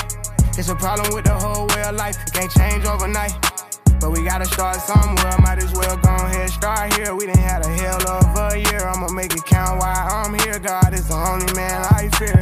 Fuck it, I'm going on the front line, he gon' bust your ass if you come past that gun line. You know when the storm go away, then the sunshine. You got put your head in the game when it's crunch time. I want all my sons to grow up to be monsters, I want all my daughters to show out in public. Seem like we losing our country, but we gotta stand up for something, so this what it comes to. Every video I see on my conscience, I got power now, I gotta say something. Corrupted police been the problem where I'm from, but I'd be lying if I said it was all of them. I ain't do this for the trend, I don't follow them. Altercations with the law had a lot of them. People speaking for the people, I'm proud of them. Stick together, we can get it up out of them. I can't lie like I don't rap about killing and dope, but I'm telling my youngest to vote. I did what I did cause I didn't have no choice and no hope. I was forced to just jump in and go. This bullshit is all that we know, but it's time for a change. Got time to be serious, no time for no games. Ain't taking no more, let us go for them chains. God bless they soul, every one of them names. It's bigger than black and white.